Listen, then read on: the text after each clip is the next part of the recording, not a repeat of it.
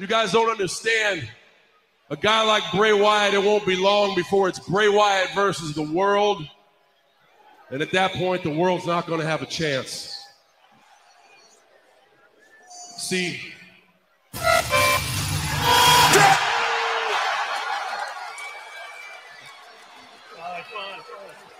he's got the whole world in his hands. He's got the whole wide world in his hands. He's got the whole wide world in his hands. He's got the whole world in his hands. He's got the little bitty baby in his hands. He's got the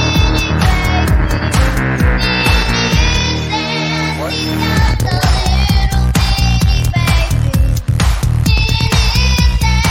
He's got the little bitty baby in his hands. He's got the whole world in his hands.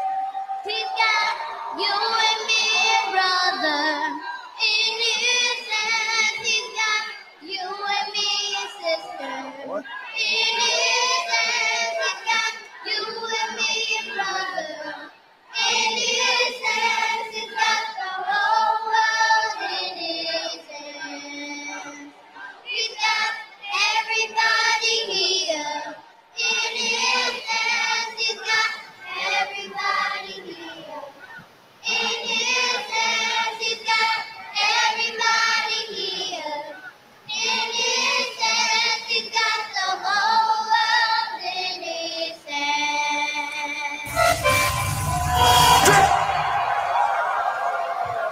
He's got the whole world in his hand.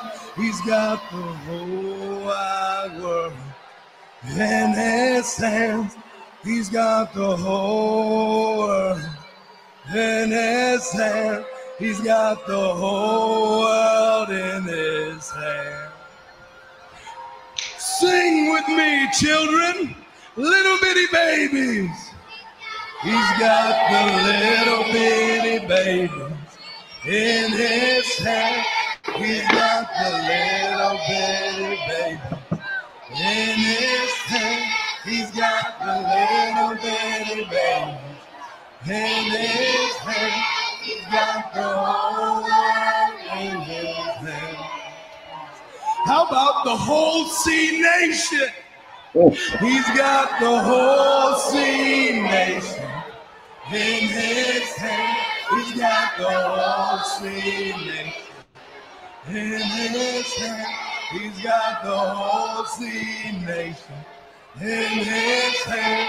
He's got the whole world in his hand. Now, kids, how about the big bad monster? He's got the big bad monster in his hand. He's got the big bad monster in his hand. He's got the big bad monster in his hand. He's got the whole world.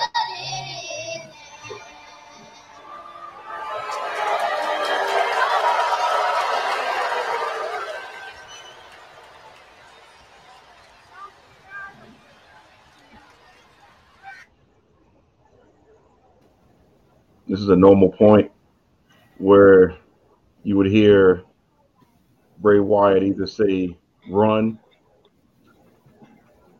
or "Let me in." But here's the crazy part. We did let him in. We let him into our hearts. And he gave us some of the greatest storytelling. Rest in power, Bray Wyatt. You will never be forgotten. Your legacy carries on, just like Brody leads through your children, as well as our hearts and the lexicon of the, I'll call it, the WWE Network. This is a sad night. Wrestlemainiacs. It's time to go to work. Well, it's only one way to get it right.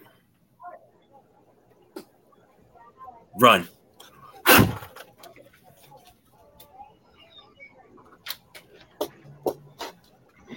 Thank you all for joining us. Normal tradition for a 10-bell salute, but unfortunately we don't have any bells.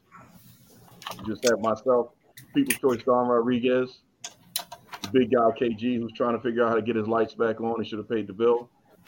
And the Nubian Sumo, who has survived just being himself for another week.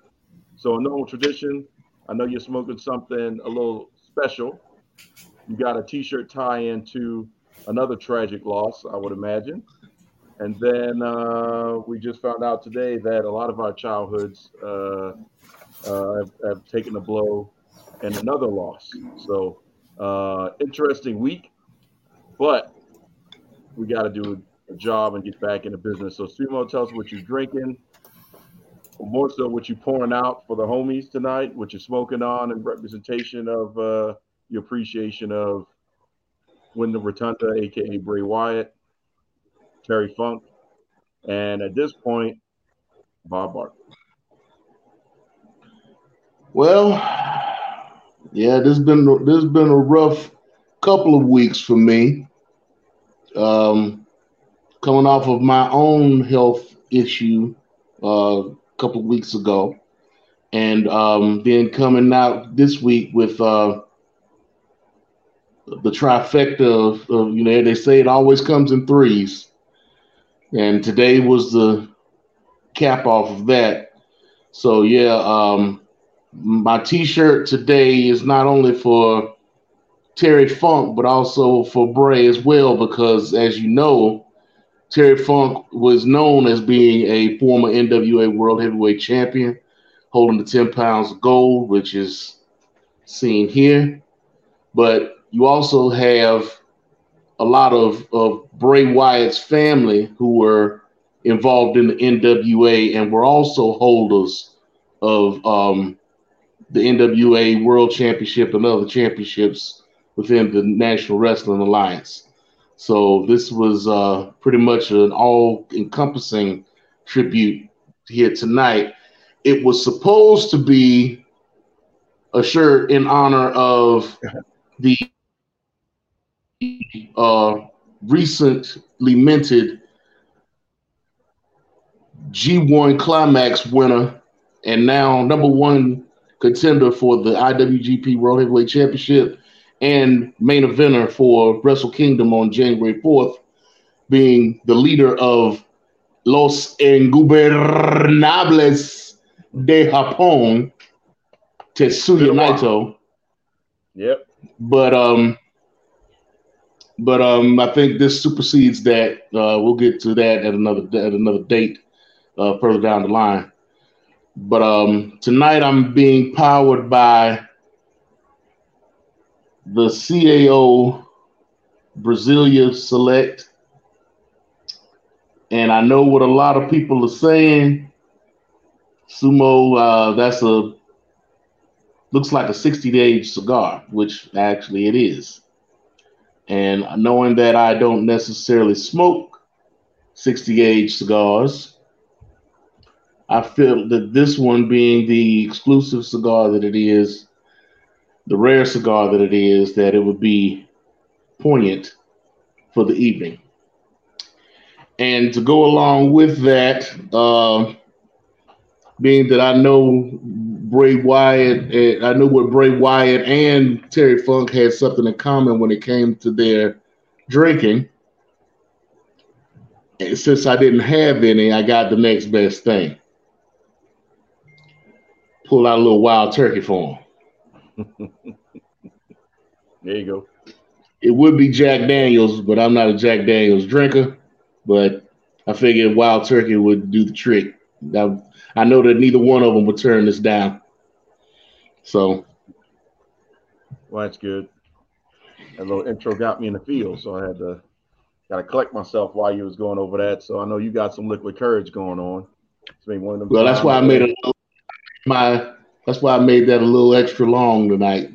So try to get everybody back on track. Well, it's good because now we got to go ahead and talk about Across the Pond. This show is pretty much dedicated to all those who enjoying some AEW because we will be doing our picks for the second time since the Sideline Junkies championship belt has come into play, to which is now in its proper home, I would imagine.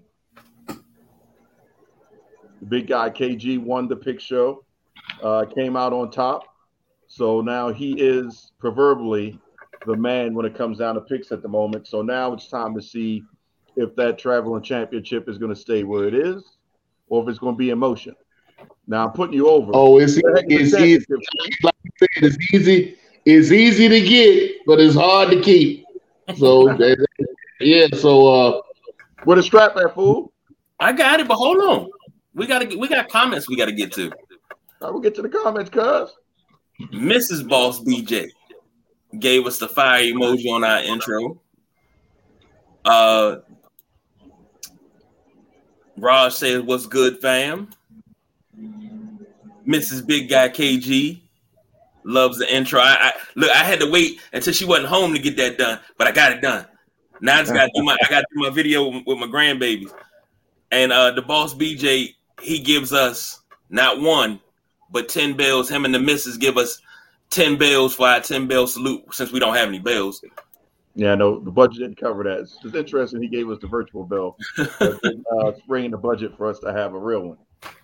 The Boss BJ, I'm sorry, that was the Midnight Rider said that was a dope intro. I guess the Boss BJ approves of your wild turkey. I think that's a turkey. Ain't that a turkey? That's a turkey. I hope so. Yeah, that's a turkey. Yeah. And Raj says, not the 101.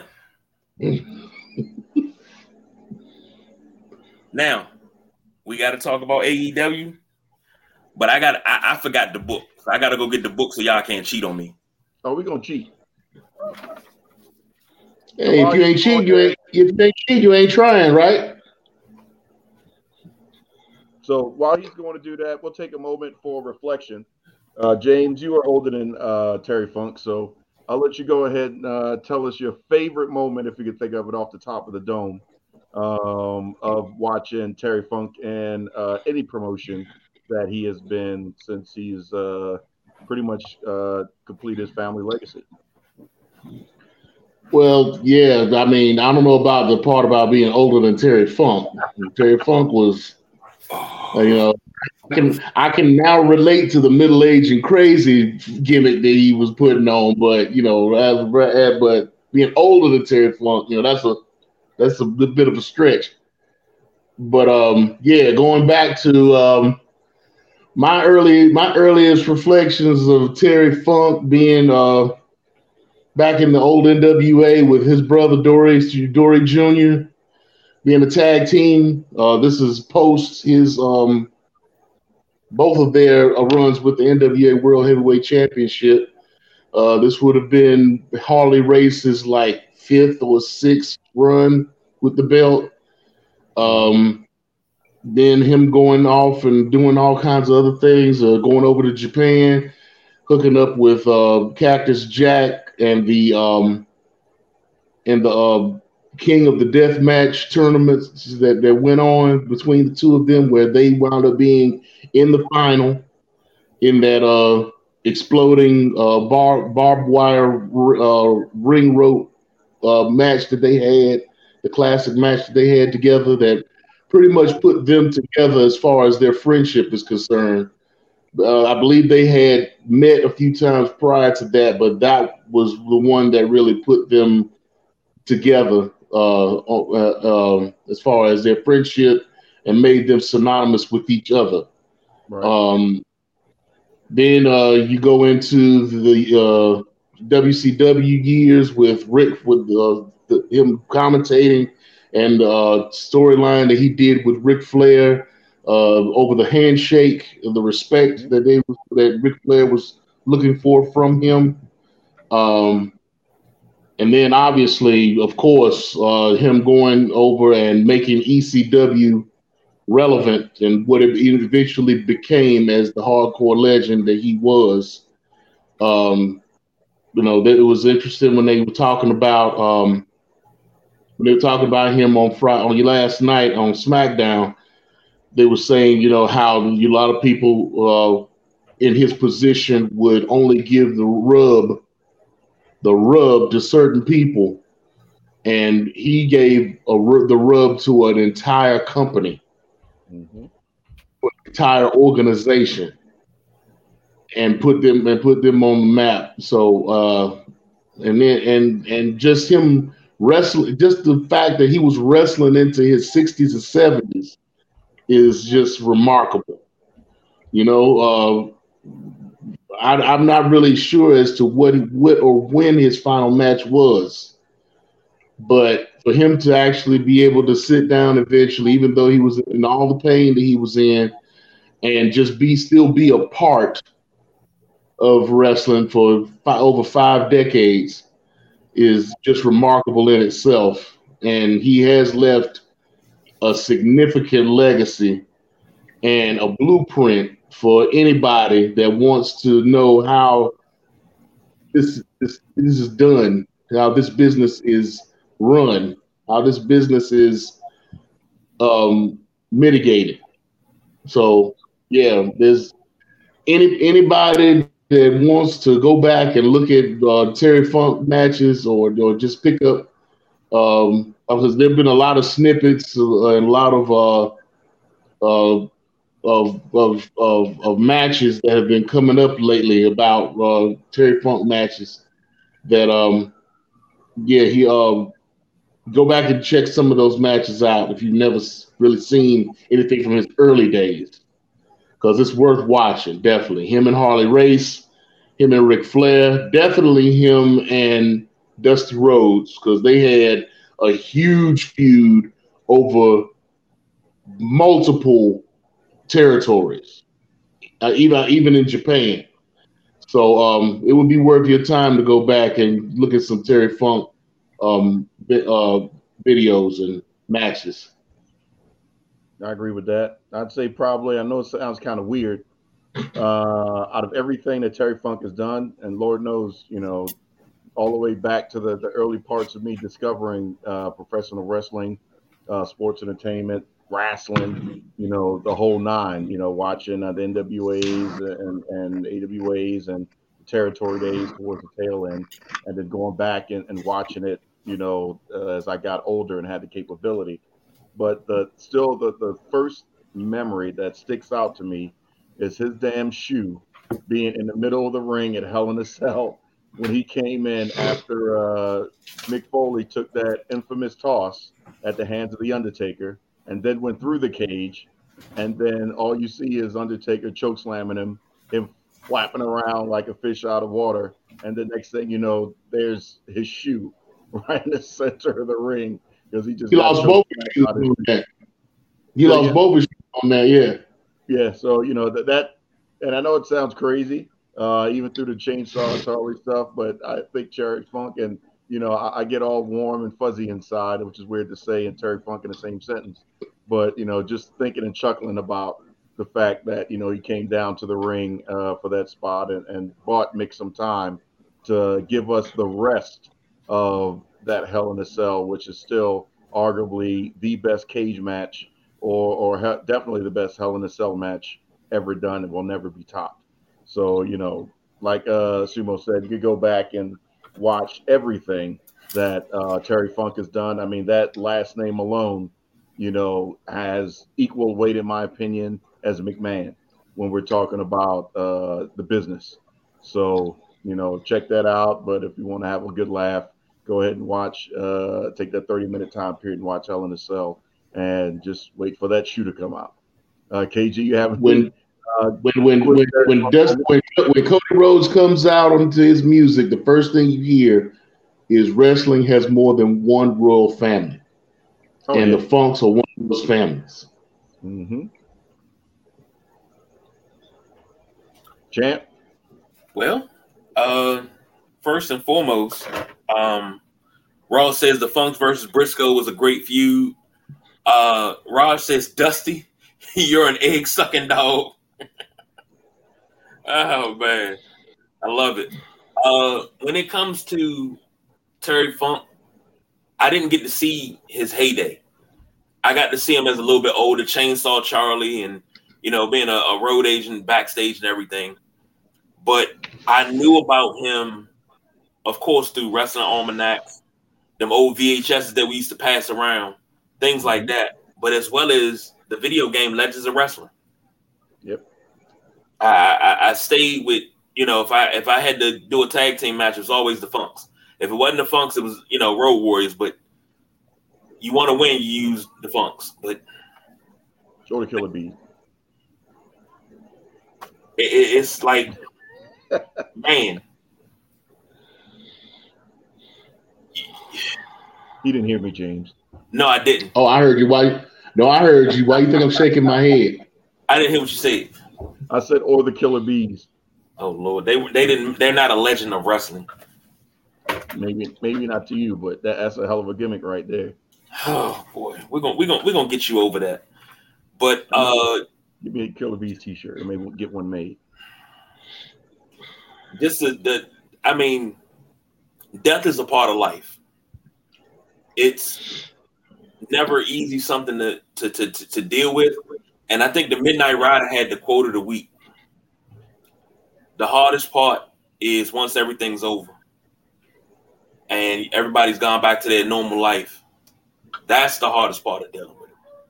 As fans, we're all in shock. And, you think legends don't die.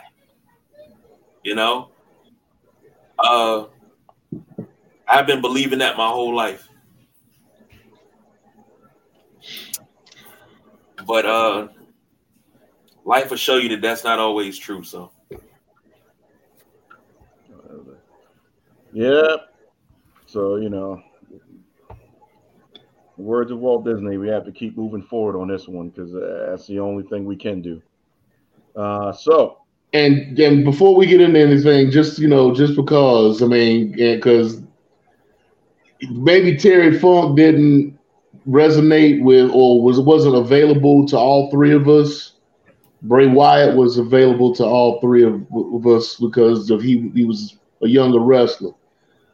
But there was somebody else who I know for fact affected all three of us.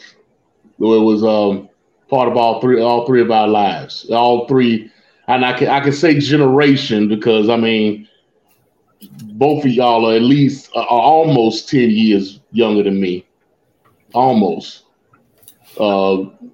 Yeah, you too, motherfucker. Maybe about seven, but close enough.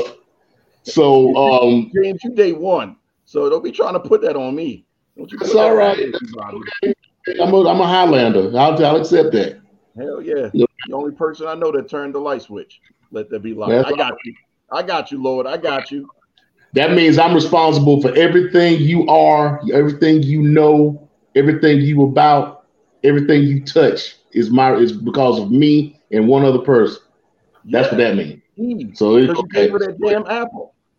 Hey, I never gave her the apple. It's like, hey, girl, she ate vegetarian? Go ahead and eat. She got the apple on her own. She was told not to get it, and just as normal, she did what she wanted to do. So yeah, and for anybody that's offended by what I just said, you be all right. But anyway. But hey, Simo, what is he supposed to do with that? Let me tell you. And the rest is history. Ruined everything. Shoot, Father Abraham sons because of James. Anyway,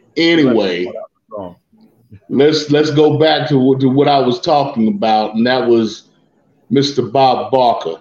No, we're not going there. Can't go there now. Yeah, we are going there. We got to go there.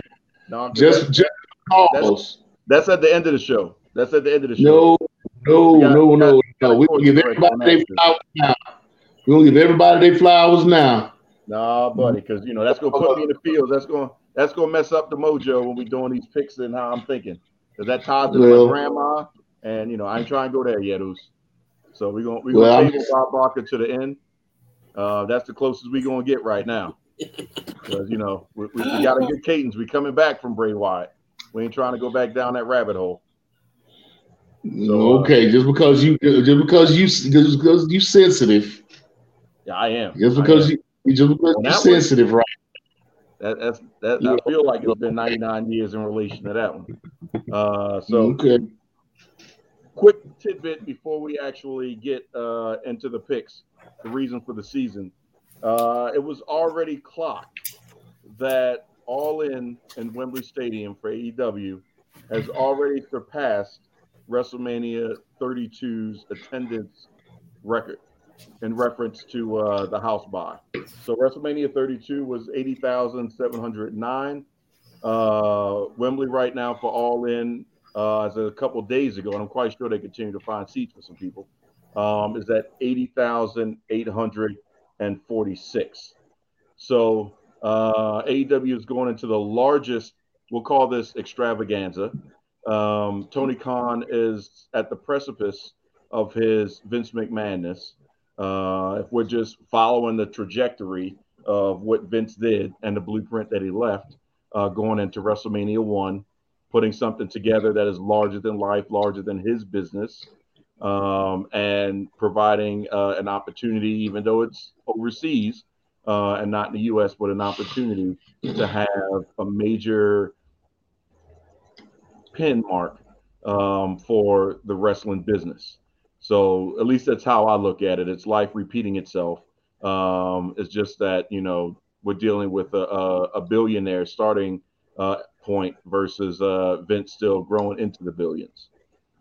So can I interject something before you get further on that? For all of, I know that there's somebody out there who is saying, but what about WrestleMania 3 at the Pontiac Silverdome? They had 93,000 people. That was a kayfabe number. That was a made-up number, and it has been out for decades that number was made up by Vince McMahon just for publicity's sake. So the 93,000 was not a legitimate number. It was more like 75 at the most for that event. And then you also have those who are saying, but they had the 2-night of WrestleMania that had over 150 in Texas. They had over 100, almost 160,000 people. Right, they did, but they didn't surpass 80,000. That was a kayfabe number as well. And plus, 160,000 was over 2 nights, not 1 night. So I've been seeing some people online that have been bringing these two events up, and I'm just making sure that it is on record here that is not the case. This event in Wembley Stadium on tomorrow is the highest attendance at a wrestle event in history. This is going to be the one.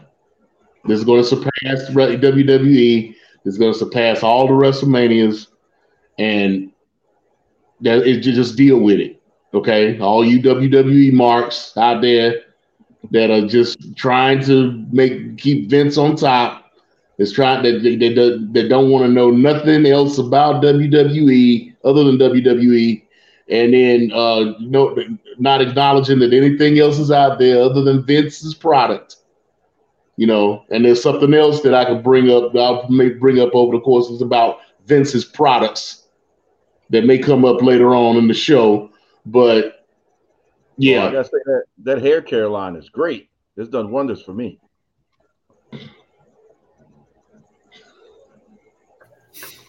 Let it set in. It made you smooth, didn't it? Smooth. Yeah, I'm sure.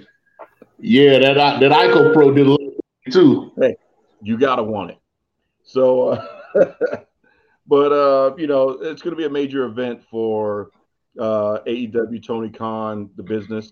But for those WWE folks, we all know how VK and Vincent Kennedy McMahon operates. Whatever All In does, it will be surpassed by WrestleMania because he's going to make sure it is. Even if they have to put a annex on a daggone stadium or put people on the roof, they'll pass it. Yeah, he'll make up another fake number. No, you'll probably do it accurate since you didn't, put it over. We know they watch. So let's go ahead and get into the picks.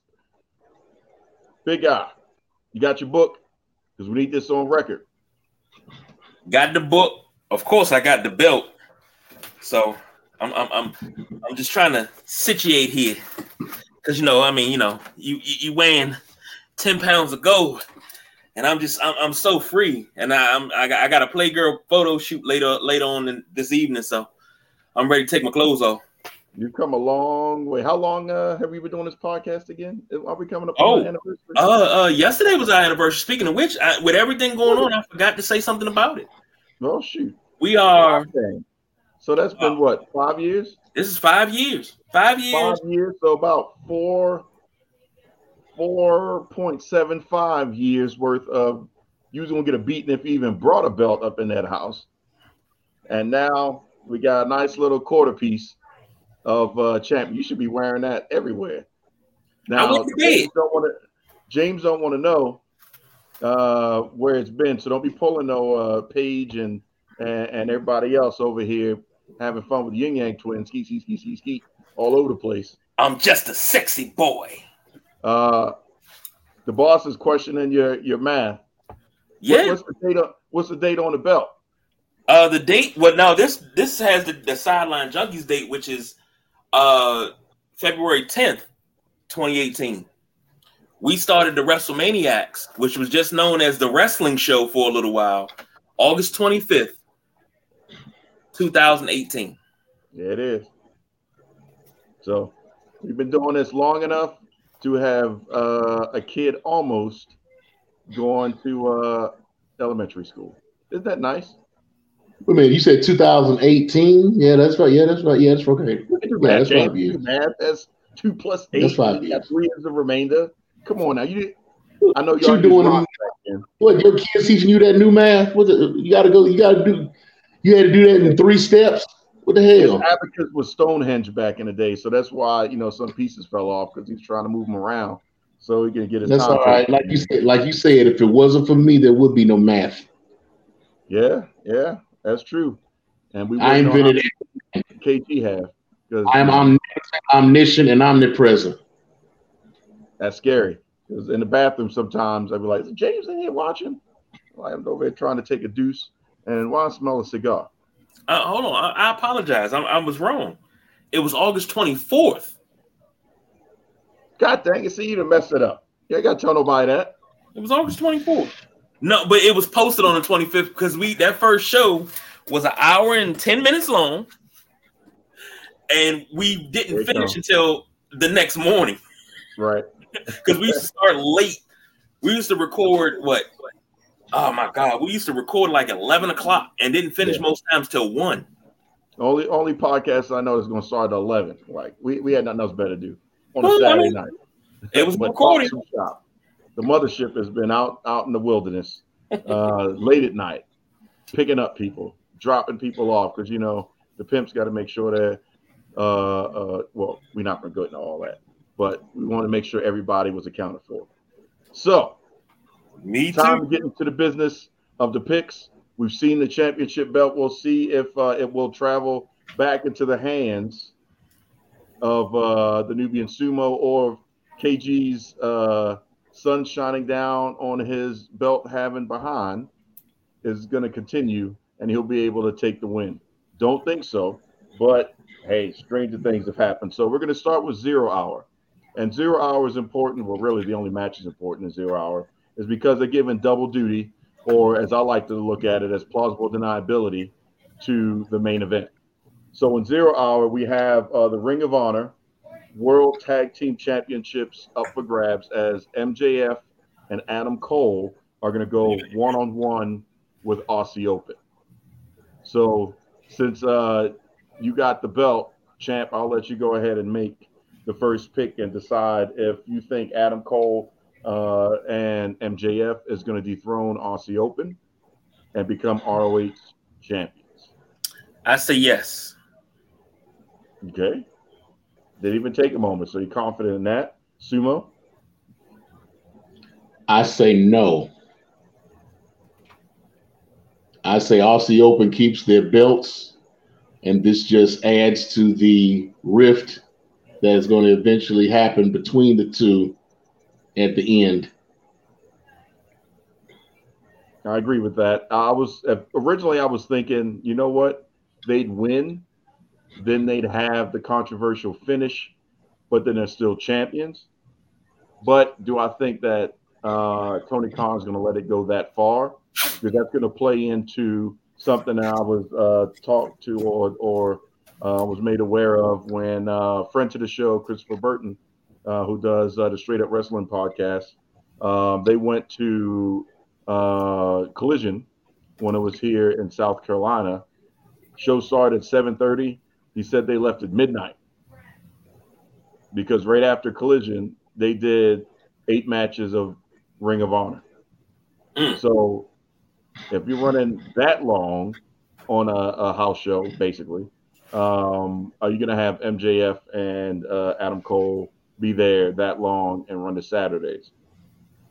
So with that thought, then I'm, like I said, in agreement with James. They'll keep the belt, and then Aussie Open that is, and then we'll get into the main event a little bit later on and how that could play out.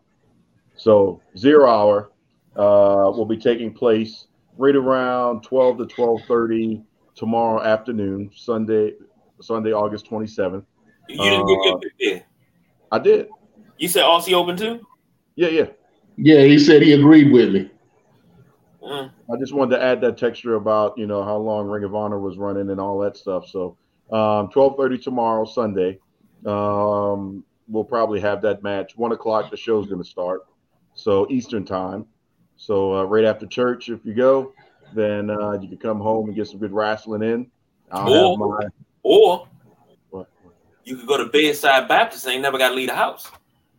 True that. Or, well, I guess technically, if you're watching on whatever streaming service, that's still Bedside Baptist, right? Or does that count? Yeah. Watching it live at that point. So yeah. I mean, if you want to get really technical about it, would there be Armchair Jesus technically? I mean, no. If you really want to get technical about it, you want to get in depth about it. Yeah. Why do you need to go into a church when the church is already inside of you? Boom, there it is. That's why I don't go. So does that mean you pay yourself tithes? No, if you really want to get technical about it, you find somebody right here. You find somebody else, and then because in the Bible, what does it say in the Bible? Here you go. Any 2 people gathered in one place under my name is where church is where I'll be. So technically, church is everywhere. That brother's preaching. Yeah, he was preaching the day that he was teaching them. If you take these 2 rocks together, click, click, click, you get a spark. What's the next part of that? He done lit the damn bush on fire. Here come Moses, like, oh snap, the bush is burning. That must be a sign. Nope, this fool lit it on fire, trying to teach people a life skill, naked and afraid. And ladies and gentlemen, that's why I already have his lease for his apartment in hell set up already. I ain't got to worry about that. I ain't got to worry about that at all. I'm going to super heaven. So I got a security job waiting for me in super heaven. So I'm all right. Next. I got him situated on all 4 sides around nothing but child molesters. Oh Lord. Really? Why that go so dark? We was having a nice elevated moment. You gonna have me that now? If I'm hanging out with Chris Hansen, I'm like, Chris, you know him? Yeah, we did a show about him. I'm like, well, all right, thanks, Chris. I'm not. No, I'm gonna have you around. I'm gonna have you around 4 motherfuckers like the booty warrior. I don't call you Chris Hansen. I call you Chris Handsome. I like you, and I want you. I want you. Now we do this hard way. All right. Oh man, we 40 minutes in. Well, yeah. Well, now, before we get into any further, now for those who don't get enough wrestling after All In is over, I will let you know, if you do not know already, that Impact Wrestling has their Emergence pay-per-view tomorrow night at o'clock. Mm-hmm. So for those that need more wrestling in their life on a Sunday night, you can go to Impact Wrestling and check them out as well. Yep, and we don't get paid for that either. We're just putting them over. So that's the pre-show. Now, if we're going to jump on to the main show, we've got the first match we'll decide on in Sumo Europe. It's a trios match. Kenny Omega, Hangman Adam Page, and Kota Ibushi versus Jay White, Juice Robinson, and Konosuke Takeshita. I know I didn't get it out as fluent as you would have. So if you want to clarify the pronunciation of all that Japanese, you're more than welcome to. Konosuke Takeshita. That's what I just said. No, you over there talking about take a shit or whatever you said. Hey, that's close enough. You're lucky I can get Taka Michinoku out. Now, you heard Taka Michinoku's name said enough to know Taka Michinoku. So, I can say it though, can I? No, you yeah. I mean, yeah. I need to see the phonetics. So, who you got? Bullet Club. First of all, before I give my pick, oh God, why isn't Kenny Omega in a singles match in an event like this? I'm sorry. Who's booking this show? I understand you want to try to get as many of your wrestlers into the show like this as you can. I get it.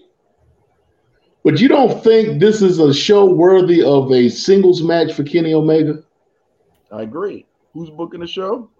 Why did you book Kenny Omega and Ospreay early instead of saving them for this?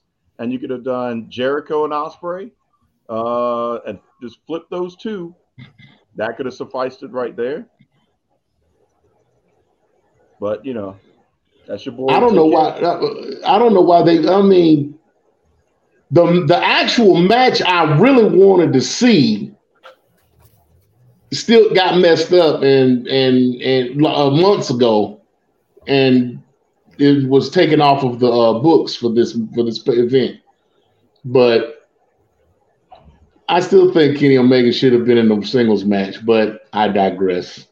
I guess they're still trying to get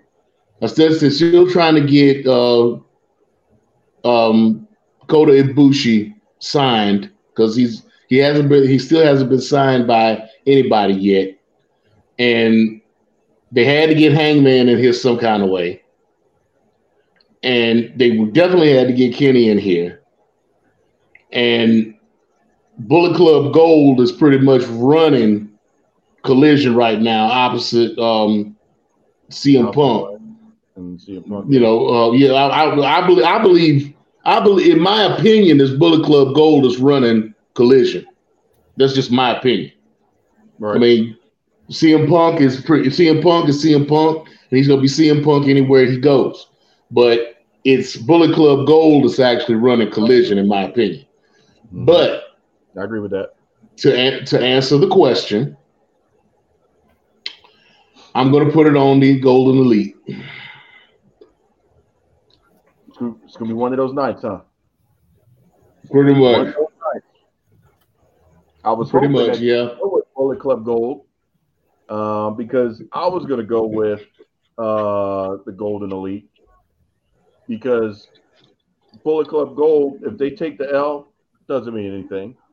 Even though, like, to your credit, you know, what you were saying about Kenny Omega should be solo, I guarantee you Kenny Omega, or at least he better get, you know, the super entrance, you know, since it's, you know, over there across the pond, close to, you know, his roots. You know, there's going to be a lot of Kenny Omega folks, fans there. And, you know, for him not to have a cleaner-esque intro would be a severe disservice. So he's going he's going to have special gear. You know, he's going to have new gear for this. I know he's going to dress it up, but, you know, he's going to have a super entrance. And that super entrance is also going to mean, in my opinion, that he's going to win. Because they're not going to give him that much treatment to take the L for this particular pay-per-view. So there's no reason to put over the Bullet Club Gold against Elite. They don't need it at the moment. They've already established Right. themselves. So you and I in agreement that Omega and the crew are going to pull that out. So, big guy. I'm agreeing with you, gentlemen, with the Golden Elite. Come on, man. We got to have some. Well, we have one, 2 versus 1 decision, but you can't be joining us the entire time and make this a 1-match gig. I don't plan on it. Well, it plays in James' favor, but we'll see. We'll see how it pans out. But at least we're aligned with the trios match. Now, here's a match that I think could be replaced with something else. The coffin match: Sting and Darby versus Swerve Strickland and Christian Cage, cobbled together. But let me ask you all this before we do the picks, and I'll be leading this one with my pick. Does Swerve impress you at all? He gives great facials. Like he sells everything with his face.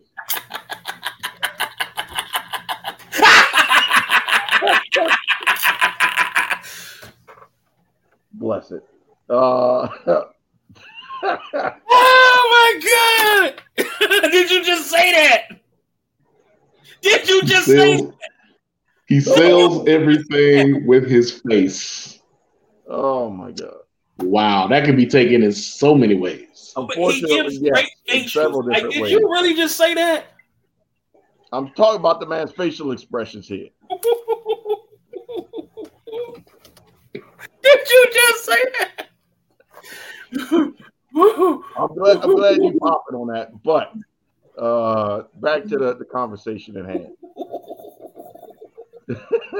Don't be chiming in on what the heck you talking about, BJ. I'm over here trying to make a point. So he's out there, you know what I'm saying? He's in the middle of the ring. He's giving the looks. He's looking, the look is good. But that's where it ends. I'm not impressed. So he doesn't impress me at all with, I know he has the wrestling capability at AEW. Now, WWE, I was like, man, his style was, unique. He was great in NXT and all that stuff. But, it's just not resonating with me. So I was curious to see how y'all felt about Swerve. Swerve was that indie darling back in the day. I mean, before he got in with WWE, Swerve Strickland, Shane Strickland was going from organization to organization, winning their top belt with no issue, no problem whatsoever. He could have gone on a belt collector run if he wanted to, but he just never got those multiple belts like everybody else had been doing here over the course of the last decade or so. He was crazy in Defy over in Seattle. I mean, he was untouchable there. He was over to England and was untouchable there. Bulletproof there.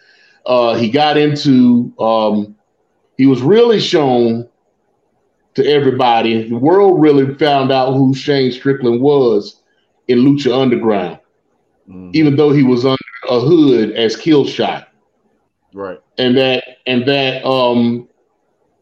match that he had with AR Fox, that hardcore match, that last match that Shane Strickland had in Lucha Underground was, I mean, when you talk about hardcore matches and like these cinematic matches that they're having, that was started up by Matt Hardy. Yep. I mean, that match right there, that was probably the best match that they had ever had in Lucha Underground. Period. So I hated the fact that Shane Strickland went to WWE because I knew they were going to water him down, which they actually did. They actually turned him down about 3, 4, 5 notches.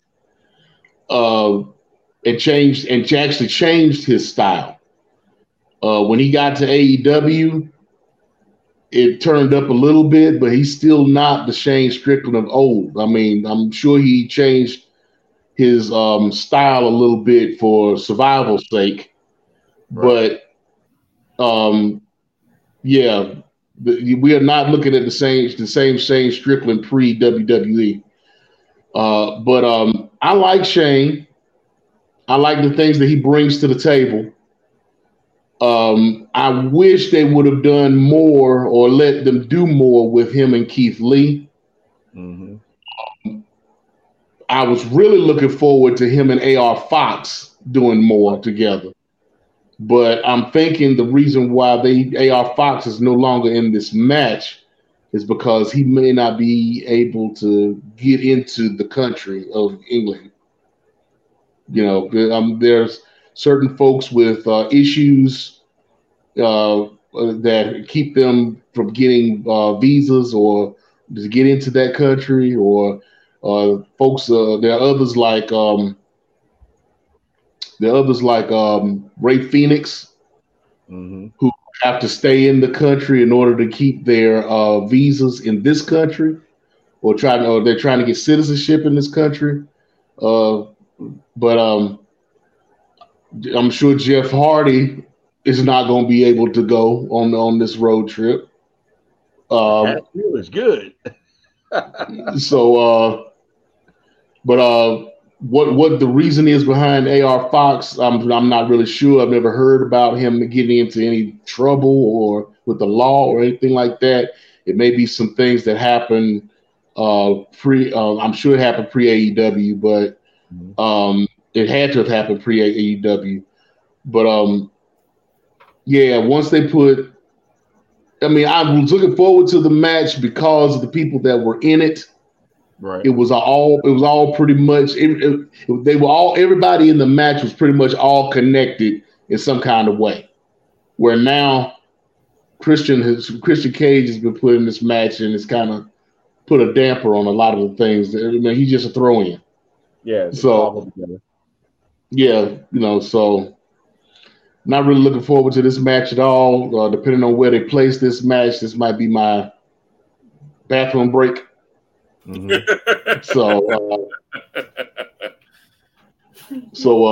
But as far as who's going to win it, well, I got that pick. I'm gonna go. Go ahead. Yeah, go ahead. Yeah, this one's on me. This one may be a deciding one, but well, depending. I think it'll still be Sting and Darby because it was cobbled together. Christian's in his own feud. Swerve Strickland, whatever. But I think Sting and Darby is going to win because it's Sting in the UK. So that's my pick, KG. You want this to be competitive, but it's not going to be competitive if you keep picking my picks. You're riding my coattails. Can you see over here? Can you see what I'm writing down off camera? No, because I'm telling you what to write down. How about that? It's been that way for how many years now? You said 5? And you've rode my coattail for 5 long years. Whatever. Every win you've had has belonged to me. It's because of me. You have these wins. Wine and Donna with Kings and Queens, and I'm about after this show to go eat me some pork and beans. Nah, I got Sting and Darby too. I mean, it's only right. Come on now. You this is a coffin match. AKA a casket match. You see Sting or Darby Allin going into one of those? Sting being the icon that he is, you think anybody's going to get over and put Sting as anybody on any level right now going to put Sting, the icon, in a coffin? Well, not even that, but it's the fact that it's righting the wrong in the WWE because of booking. Sting should have beat Triple H. So this is the do-over, in essence, of mass capacity because Sting, Christian, Miro, Saraya, Ruby, Tony Storm. Trying to think of who else I'm missing. Christian. That's like Christian. Tony Storm. At least those are the 6 off the top of the dome that know what it's like to walk out to that many people.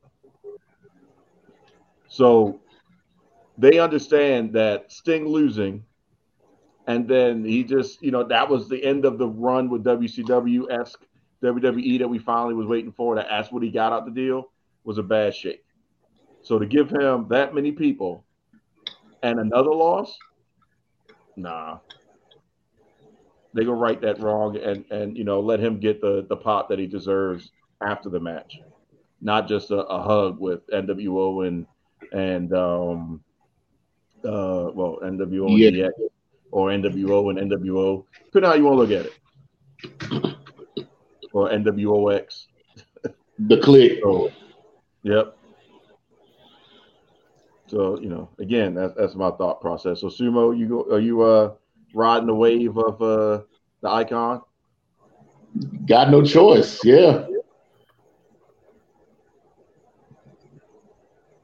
All right, Swerve and Christian Cage will not win this match. I don't even know if they're going to have them even getting along during this match. So, I don't. Yeah, it'll be Sting and Darby. But on the positive side, if they just have it be them two together, we could have another Sheamus and Cesaro moment. If they could make a good tag team. Unexpected. We'll see. Yeah. But, we'll see. We'll have to have where they put random people together. We'll have to see, because there's something pretty much in the works right now over on the WWE side involving Christian that may I'm not buying into the rumor. I kind of am. I'm not buying into it, even though it'd be cool if there was a nice little moment for the benefit of flash photography in AEW. Why wouldn't it happen though? I mean, and for those, and should we talk about it since we're here now? I mean, if Edge, now that his contract is officially done the proper way, they gave him, the ending that he wanted without being on his back. So he walked out with the win over Sheamus a couple SmackDowns ago when he was out there at his hometown in Canada. And now he, in the not in the podcast, but in the message that he put out on social media, he just, quote unquote, doesn't know what he wants to do. He just wants to take time and just be Adam Copeland, which is fine. You got to think about it, going from an emotional roller coaster of being, the rated R superstar and everything else that went with that, to you have an injury and you have to relinquish your championship and not wrestle. Don't even think it's possible. And then what the heck is Daniel Bryan doing? Wait a minute, he's back. What the heck is HBK doing? Wait a minute, he's back. Rumors of Stone Cold trying to maybe do one more match to get physical. What? All these neck injuries, and stuff like that happening. And then, the spirit moves him. And then he's able to come back and win the Royal Rumble, have some super main event matches at high level, not, missing a beat, high level for Edge, spears and everything else that you would expect to have in an Edge match. That's an emotional roller coaster. And then now he's not in the mix for the championship. Roman is Roman, so he's not going to – Roman's already been there, done that. There's no need for him to beat Seth Rollins. For what? You're not getting anything out of that, in my opinion. So it's the right time to just take a break and celebrate the fact that you came back and, you were able to walk out like a cowboy. And if that's where he wants to hang his hat because he's a Hall of Famer, there's nothing for him to prove or do. And then if he's going to go for a tag team run, his tag team partner is in the other company.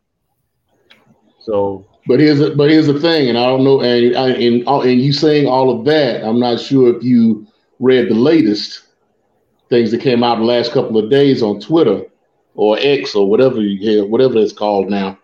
But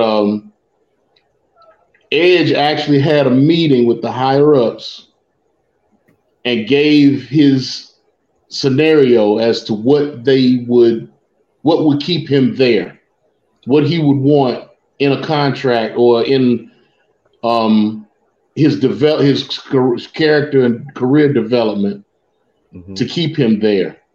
And they told him that they weren't interested in his ideas. So the rumor is that he may be Adam Copeland being all elite. Now, I could actually see that happening. I mean, even if it's for a year or two, I can actually see that happening. Could you imagine he and Christian Cage getting back together in another organization? I mean, think about this. That's a Pandora's box. Think about this now. You got. I know where you're going. Christian Cage, Adam Copeland coming to AEW. The Hardy Boys are already there. Go ahead and lay the foundation. Let's see if you're going to get there. And Devon Dudley is getting back together with Bubba Ray for the 1000th episode of Impact Wrestling coming up sometime next month. For the first time since Devon became a producer at WWE. Yeah, like you said, it's Pandora's box if he goes. So even if we talk, even if we're only talking about maybe Forbidden Door next year, could you imagine Tony Khan turning down the chance of a TLC reunion? That'd be the coup of a lifetime. Of those three tag teams, could you really not want that situation? If I was Tony Khan and I was going to book that, yes, I would spin out the review to make it happen, but I would put FTR in it as well. No, it'll be that way. Yeah, you have no. I would put FTR up against the Dudleys, definitely. Yeah, they would. Because I don't think that's all four teams in there. I would definitely put FTR up against Christian and Edge. Right. I would not make that TLC match a 4-way. It would ruin it. Different. They can't carve it out. They're already stretching it at 3, and they're wondering how that was going to happen. But they pulled it off. If everybody was younger, then I could see those 3. But we're talking about, they got to space out the spots. So FTR could take some of those heavier bumps that, Devon may not be able to take, that, Edge, for safety reasons, may not be, even Christian may not be able to take as many of those bumps as we know they should be afforded. Jeff Hardy's going to do Jeff Hardy. So, is Jeff Hardy going to be sober is the question. It don't matter. For that match, let him drink. Get guys on that match. Just the fact that match is going on in somewhere other than WWE. Yep. So that's the only thing I would add. If they added a FTR in, just to give it an extra little bit of flavor. Yeah. So that's, it can happen. From the purist in me is like, no, Edge, don't do it. But, from the coolness factor of the Pandora's box being open, then, yeah, that would really put AEW in some strong contention. Hell, if he showed up tomorrow. The evolution of the ladder match on its own. You know what I'm saying? Because back then you didn't have, because back in that day, you didn't have the erector set matches, ladder matches that you have now. Right. So imagine this TLC match happening, and you got all these erector set ladder situations going on. It's almost like having a scaffold match involved in that match because of the way the ladders are set up these days. And because of their age, they're only going to be able to do so much. Like I said, so any they do is going to be spectacular just because of who it is and the fact that they're doing it. You see what I'm saying? So it doesn't really matter that they can't do what they did back then. You know, you're not going to see Edge coming off of a ladder and giving a spear to Jeff Hardy hanging from the belts. You're not going to see, you may or may not see that. You may see that. Because if that opportunity goes there, we know Edge is not going to phone it in lightly. He gonna commit to that. Somebody, Edge, you got to. But you can see somebody coming off the top. You can see somebody coming off the top of the ladder onto a stretched out ladder from the ladder to the ring ropes, and taking a Dudley Death Drop onto that stretched out ladder, or Bubba Ray giving a power bomb off the top to somebody, to a Matt Hardy onto that stretched out ladder. Or I mean, there's certain spots that could be done. But I will say this: I'll put it out there to the ether now. If this whole scenario comes into play, I got to be at that one. There's no ifs, ands, or buts about it. I don't know how you feel about it, James. I don't know how you feel about it, KG. But got to be at that one. TLC, if 2 or 3 did get a chance to grace it, but that's a no-brainer. If all stars were aligned properly and whatnot, and it was meant for it to happen, I would definitely want to be there. You're right. Even if it's in the UK, I may have to go ahead and get me a little canoe or something and do some rowing. So that's the scuttlebutt out there in reference to Christian's scenario. But let's get back to All In, and something I'm pretty excited about, just because as a tag team that is returning, that I didn't think we're going to find a way to make amends between the two of them to be able to coexist. Because when I found out that one of them was leaving because they couldn't get along with their tag team partner, I was like, man, that's crucial. But they were a put-together tag team technically.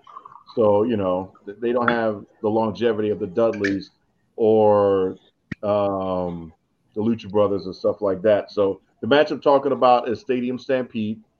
And in this one, which Stadium Stampede is now available in AEW Fight Forever, got a chance to meet Ricky Starks and Chris Statlander and talk to the folks at THQ. So if you have any issues that you've been experiencing with the game, I told them about it. So in Stadium Stampede, you've got Orange Cassidy, the Best Friends, Eddie Kingston, Pentagon Jr., I'd rather call him that than Penta El Zero and the Mystery Partner versus the Blackpool Combat Club, Moxley, Claudio, Wheeler Yuta, and then Santana and Ortiz is the tag team that recently returned, and they have still a mystery partner. So I'm pumped that Santana and Ortiz have come back. That was arguably in the beginning parts of AEW one of my favorite tag teams. Ortiz, man, was just a crazed animal in the ring. And we also know that's, they have that LAX lineage as well. So Stadium Stampede, I guess you could call it the black versus the orange, if you look at it that way.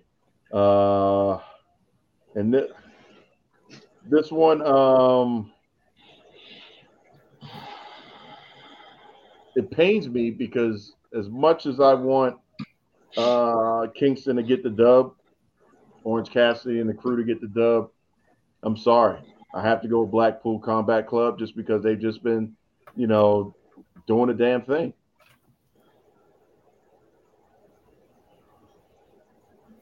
So that's my pick. I'm going with the Blackpool Combat Club. We'll see. There's still some rumors that it could be possibly, at least from the latest iteration of the match card. They still have it listed as a potential mystery partner. We'll see. It'd be cool if they threw Saraya's brother into this and just pulled a couple of UK folks out the deal. I think that'd be pretty cool. She's been advocating for her brother to come to AEW for a while to get his opportunity. So you never know. but they still have it kind of listed as a mystery partner. So, Sumo, what's your thoughts? You going black or orange? Well, yeah, it's another weird one. It's like, you know, yeah, it's too many. It's too many things out there, you know, to kind of make this an easy pick, especially with the fact that each one is talking about a sixth member. Now, I could see them having this sixth member being from, like you said, being from England because Will Ospreay has been pushing Progress real hard in his latest promos. Mm-hmm. He had a show today with Progress. I forget who it was against. Well, it don't even matter with the special guest appearance. I'm sorry. I do know who it was against. It was against Shingo Takagi because I saw the promo that he did on YouTube on Instagram where he was talking about the show that he was doing today, and he was wrestling Shingo Takagi, which is a rivalry that they've had for a long time in Progress, in DDT, and some other organizations. I could see Ricky Knight Jr. being part of that, especially since he's the former Progress heavyweight champion. Mm-hmm. I can also see Michael Oku, who's the current champion, being involved with Orange in it, or with Orange and the Best Friends and whatnot. Yep. You know, especially and being that those two are rivals within themselves, I can see that getting those. Obviously, Ricky's Knight with the BCC and with Santana Ortiz, and I can see Michael Oku being part of the Best Friends faction. Yep. Which would be smart to include some of the British wrestlers into this. And it doesn't require a storyline fix. It does. Because they're already rivals amongst each other, and you know. But still, who would win that match, though? Like I said, it's a tough one, but you know. I just think that, you know, by hook or by crook, because of the design of the match, that's why I gave it to Blackpool. You know, if it was a hardcore match or the thing is, it is. It is a hardcore match. It's a Falls Count Anywhere match. I mean, they just won in a confines. You know, this is Stadium Stampede, so you know, remember the BCC just won the parking lot thing with Best Friends. Right. But this is going to be a similar situation. So usually in a case like this, they wouldn't give it to the BBC because they just won a match in a similar fashion. Mm-hmm. But then this is the BBC's type of match. And Claudio. But think about the previous matches similar to this. Who won the matches similar to this? Because usually in matches like this, the way they book matches like this, the good guys usually win. Because remember, the elite won the last one, did they not? I believe so, yeah. And wasn't there one prior? And was there one prior to that? Or was that the first one? That was the first one. I think this is the third Stadium Stampede. Yeah, that's what I'm saying. I think this is the third one, and I think the fake baby faces won both of them. The heels won the first one. That was the Jericho. That was the Inner Circle. Yeah, Inner Circle won that one. But were they heels in that? Who did they face? They were heels. I mean, it was Inner Circle. They were heels, but if I remember correctly, Inner Circle won that match. But who did they face though? Remember that was the one when Matt Hardy got hit by the golf cart. So okay, so that was Elite with Matt Hardy. Okay. Okay, so it's pretty much 1-on-1. Right. It was one, so it's pretty much 1-on-1 heels versus faces in that. Okay. Okay. All right. I'm stalling y'all, but I'm just going. I'm just giving scenarios. Just go and take it off the cuff. I can't not go against BBC in this match.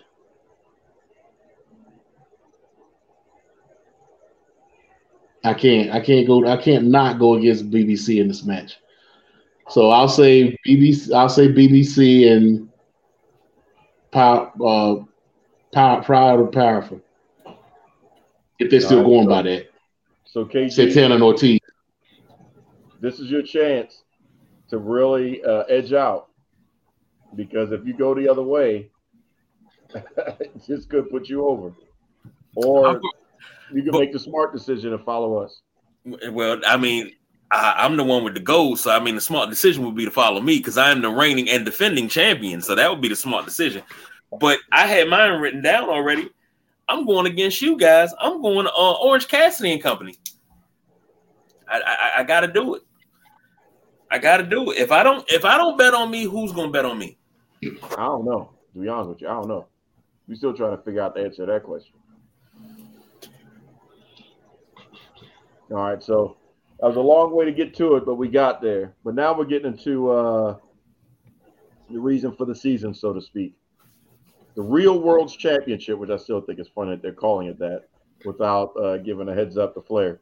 But CM Punk versus Samoa Joe for the the Straight Edge AEW World's Championship.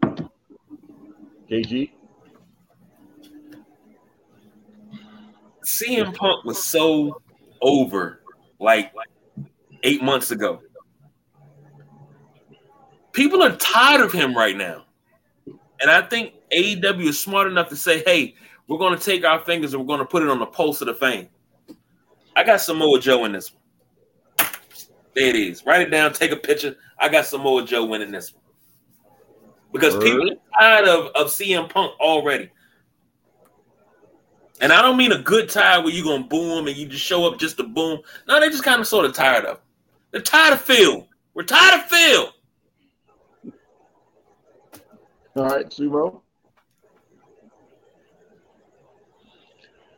I can see no scenario where they do not give CM Punk this win.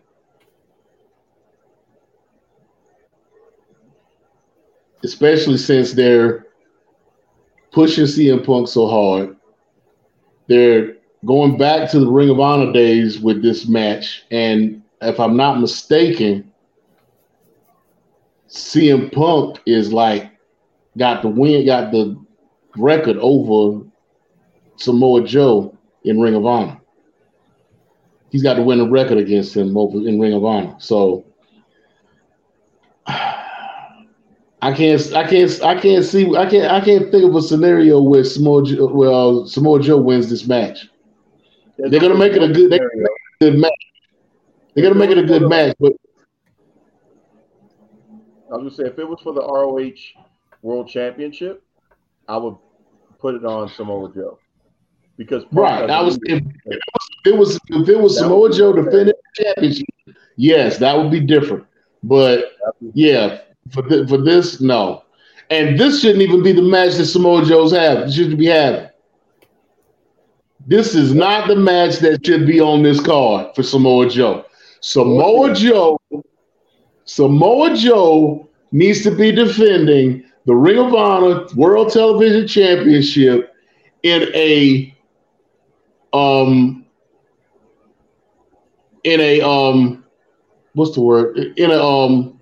match against Zack Sabre Jr.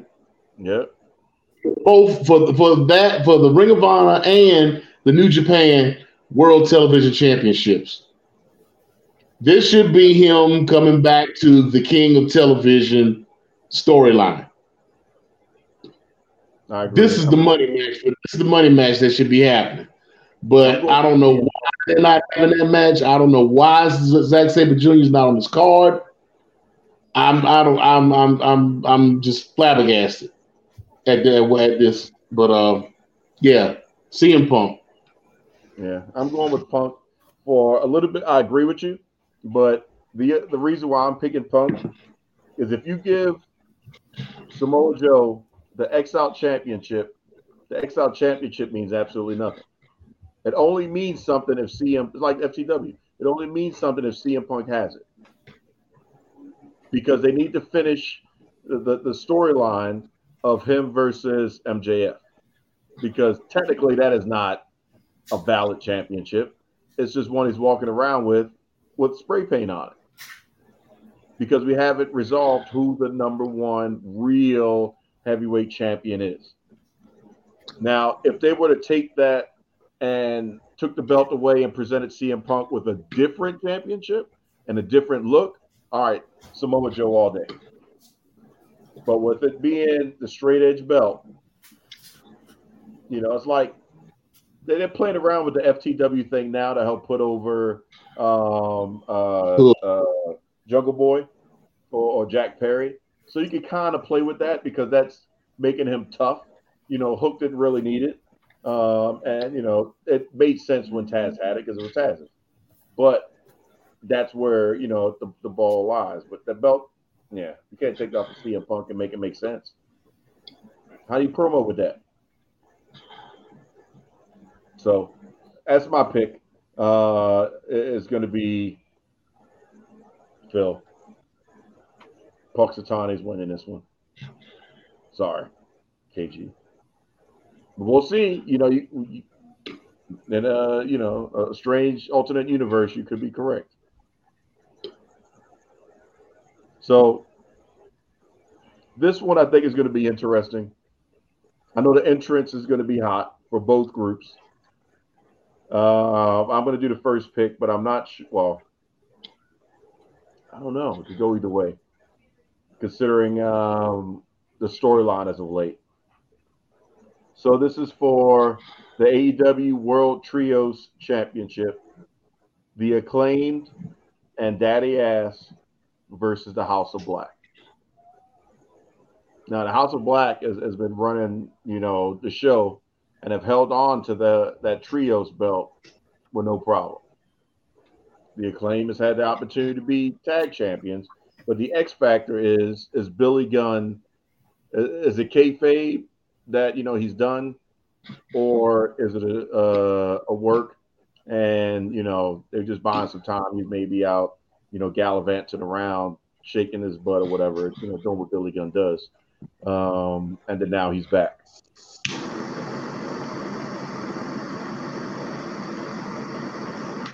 God damn, that's a blowtorch. Hell yeah.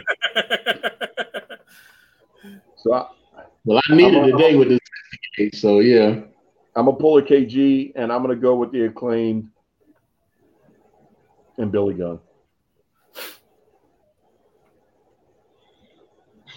The Max Caster's rap better be pretty damn good. We need something uplifting tomorrow.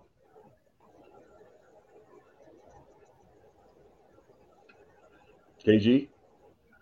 I have to agree with you because I had that anyway. The Acclaim and Billy Gunn. Sumo? For the Acclaim to lose this match would waste the storyline that they had with Billy Gunn leaving. There'll be no reason for them to have done that if the Acclaim end up losing this match. So I'm going with the Acclaim. Listen. All right, so we only got a couple left. Time to talk about the ladies. I know I'll even take this one. I'm just going to pick her just because I want her to win. But it's going to be the AEW World Women's Championship. Hikaru Shida versus Britt Baker versus Saraya versus Toni Storm. I'm picking Saraya because I want her to win. She's had the major comeback, health-wise, to be able to actually get back in the ring, and that place would erupt if she won that. So to have now that's the emotional one. Now the person I would want to leave out from a mark perspective or a smart mark perspective would be Britt Baker, because she's put in the work with that company all this time from day one to be, the galvanizing force, and drove it from beginning in the women's division all the way up into, now. No disrespect to Sheeta. Tony Storm is, still relatively new. But, Britt Baker is the one that when we said AEW women's division, we were talking about DMD. But to get that place to lose their mind, yeah. And I'm just going to say it this way. Paige wins. Sumo? I think Sheeta retains. F you, Bungie. Trace. But it is a fatal four-way, so, those are baked in for there to be issues because we still got Tony Storm and Saraya in the same match. KG? This could be our first opportunity where we all pick a different person. This is going to be this pretty much going to be me and Don's tiebreaker, other than the first match. I think I picked against both of y'all in the first match, right? Or no? Yeah, no, he did. I picked against everybody. I picked on the opposite way. Okay, so me and Don have pretty much been on even keel up until now. Mm-hmm. Okay. So this is going to be our tiebreaker.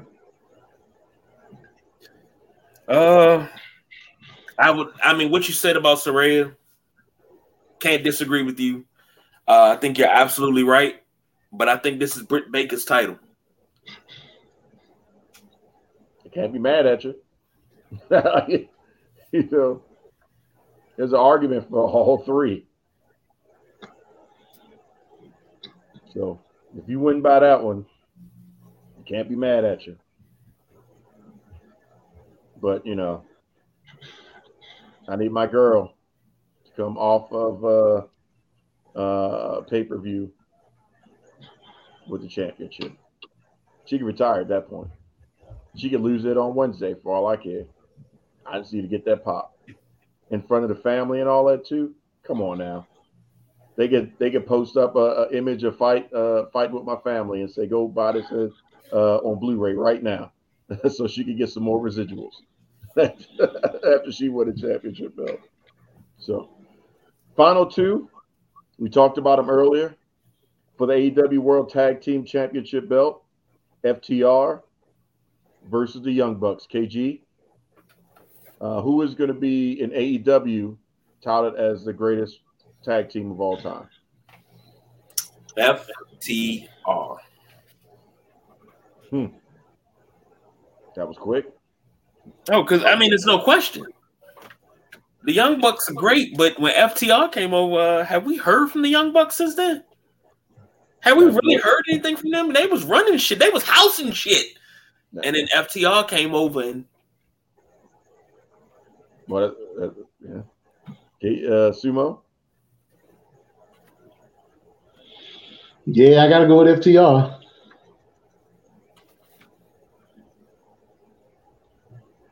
Yeah. Now, if they have another run at All Out, this is the third maybe. Match. Why would we have a fourth? I understand it's the third match. Oh, they could have a fourth. They could, because the Young Bucks have now said that they are going after the tag titles again. They're not in the trios anymore. They're not going after anybody else. They're going after the tag titles. So there's going to be another match. There are going to be another few matches with them. So now I'm saying FTR now to keep the storyline running, but at All Out, that could be a different story. In Chicago, in a match, and in a venue that in an event that is known for the Bucks and Kenny Omega. I mean, they got a plaque with their faces on it on the damn building. You changed my mind. You just changed my mind. I was going one way, trying to believe in the Young Bucks, and you just ruined it and changed my mind. So I got to go with FTR. Officially on the books. Officially on the books.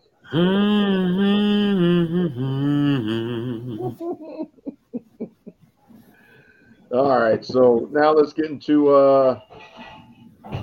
the main event. No matter what happens at 0 Hour for the AEW World Championship, Adam Cole. Nobody? I said it earlier. You just walked right past it. My bad. I'm sorry. We'll try it again. Do over. For the AEW World Heavyweight Championship, Adam Cole. Baby! Versus, I don't know if she listened or not, my wife's boyfriend, MJF. Sumo, you got the first. MJF retains. Yep. I agree. Because this is going to be their payback, backlash, whatever you want to call it, situation. I'm going with MJF. He's going to be MJF and Hooker Crooked. Dynamite Diamond Ring may come into play. There may be a run-in. Who knows whatever's going to happen. Or Roderick Strong interferes. But, yeah, MJF retains. The bromance is over. KG? You ain't gotta ask. I mean, I'm riding with y'all on this one. No Adam Cole, baby. You have MJF lose to Adam Cole. I think there's going to be a riot.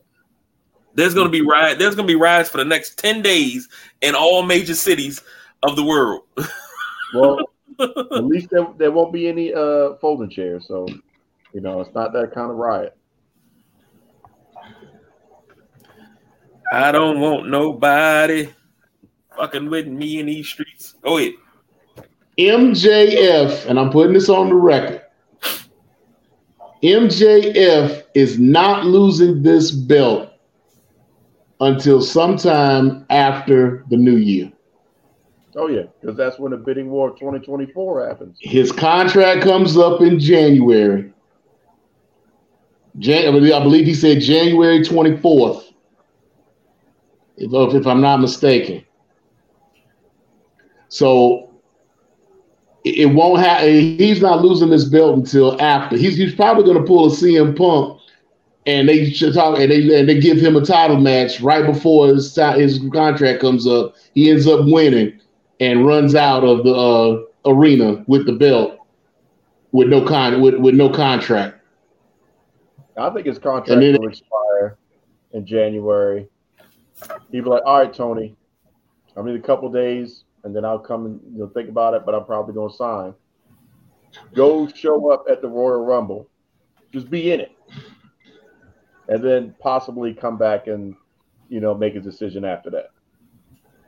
But just to pull, a Lex Luger-esque type of situation, show up on Dynamite, talk some crap, show up at the Royal Rumble, show back up at Dynamite. And then the bidding war will begin. And have him be number 30. Doesn't have to win it, but just to be in it. Or Tony Khan could be in on this and be like, yeah, go ahead and do that. Let's do what Eric Bischoff failed to do or didn't get a chance to make happen when DX rolled up at the Georgia Dome and was banging on the lower entrance door at the gate. Let him in. So. No. They should do what they did with what they should have done with CM Punk in WWE when they happened with him. They have some pay-per-view, some big pay-per-view right before his contract comes up. He winds up retaining the belt. He leaves, just like CM Punk did.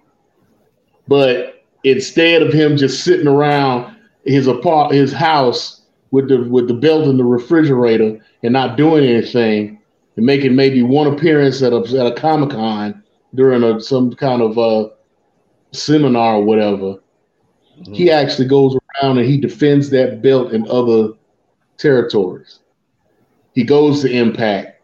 He goes to New Japan. He goes to AAA.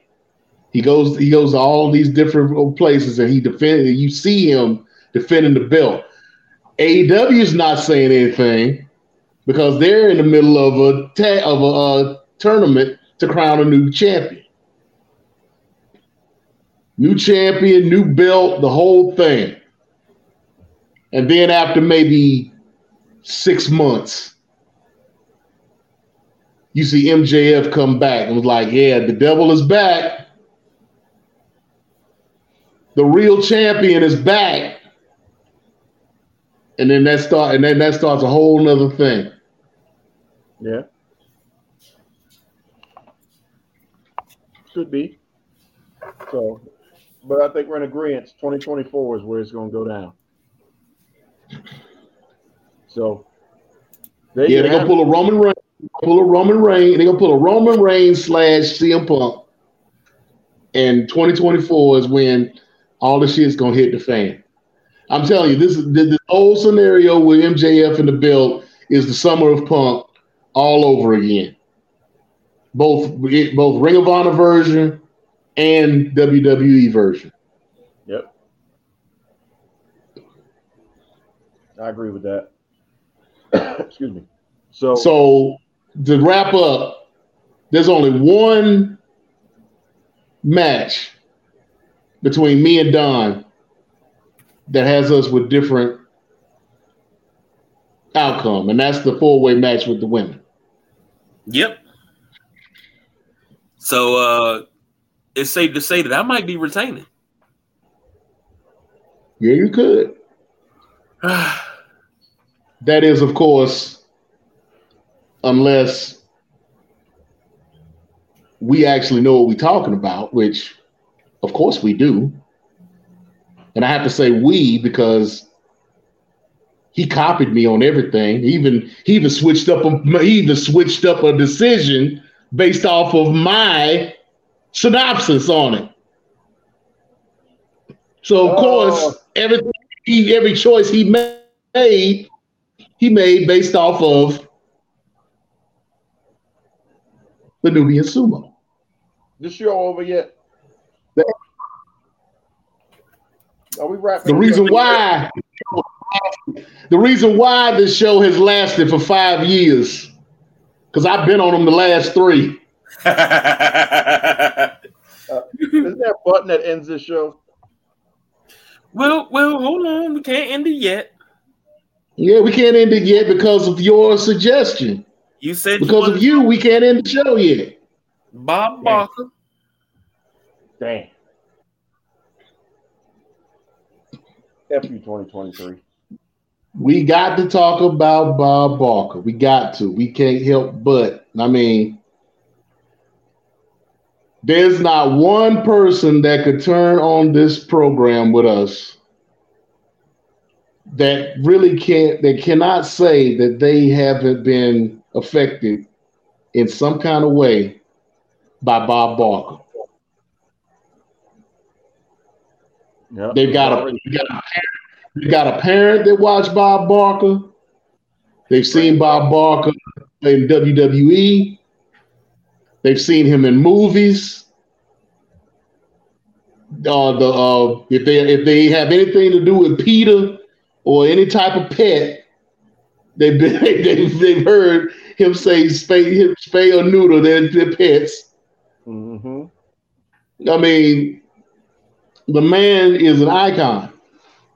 The man can't be touched. I mean, for him, I mean, it's very rare. I mean, you have a lot of people that have been known for pretty much one thing. Okay, I mean, and most of those folks are like one-hit wonders. You know, they've done this, they did this for a couple of years, and that's all they're known for. You know, Bob Barker was on that show, The Price is Right, for decades. I mean, he pretty much ran CBS with that show. You could turn on your television at 11 o'clock in the morning and see Bob Barker regular. I mean, it's very, you could probably count on your hands how many times he did not show up for that show every day. In black and white and in color. Exactly. I mean, that man, the only thing he was missing was kissing the women all the time like Richard Dawson. I mean, that man, I mean, you know, everybody wanted a piece of Bob Barker. Mm-hmm. He gets old, and he's still doing the damn thing. He's on movies. He's doing movies. He beat the brakes off of what was it, Happy Gilmore? Yep. Which movie was it? Was it Happy Gilmore? That was Happy Gilmore. Beat the brakes off that boy. You know what I'm saying? I mean, Bob Barker was the man. I don't care what nobody say. Can't nobody give me a solid argument to say that Bob Barker wasn't the man. Yeah, he's the talk show version of Miss Jenkins. But nobody's ever bad about Miss Jenkins. Ooh, man. I'll say this. And I think Raj got it. He said it right, because when he made this comment, the first thing that popped in my head when he said, "Remember to help to control the pet population. Have your pet spayed or neutered." I mean, if you watch The Price is Right from 72 to I think 2007, I think that's when he left. 2007. You know that, and that was a staple for me in the summertime. You know, was watching The Price is Right. It was way later in 2007. Drew Carey hasn't been doing it that long. Has it? I mean, let me look that up, because I thought it was 2000. It may have been late. It might be 2017. I don't know. It's in like 15, 16, somewhere like that, maybe. But I'm gonna tell you, the one that the Price is Right that I'd never miss was when they used to do the night show. They used to, once a year they would do the night show. Mm-hmm. Yeah, it was 2007. Wow. Okay, maybe it was really 2007. And I used to love and Mrs. Boss BJ Jackie says it's 07. I really love the night Price is Right, but that daytime, like Nubian Sumo said, 11 o'clock wasn't nothing better than that, man. You know, they got the meme that say how you know you stayed with your grandparents when you were sick. You had ginger ale and saltines, The Price is Right, and the daytime stories. It was either Channel 7 or Channel 9. I don't know too many older people that watch Channel 4, but it was either Loving, One Life to Live, and General Hospital, and I'm missing All My Children, or it was Old and Beautiful, Young and the Restless. What else came on 9? I'm missing one. God in Light. God in Light. That's the one I'm missing. Yeah. And she said he made appearances till 15. Good grief. So, what are your two favorite, or name two favorite games from The Price is Right? Mine of all time is always going to be Plinko. And Plinko. Like, oh yeah,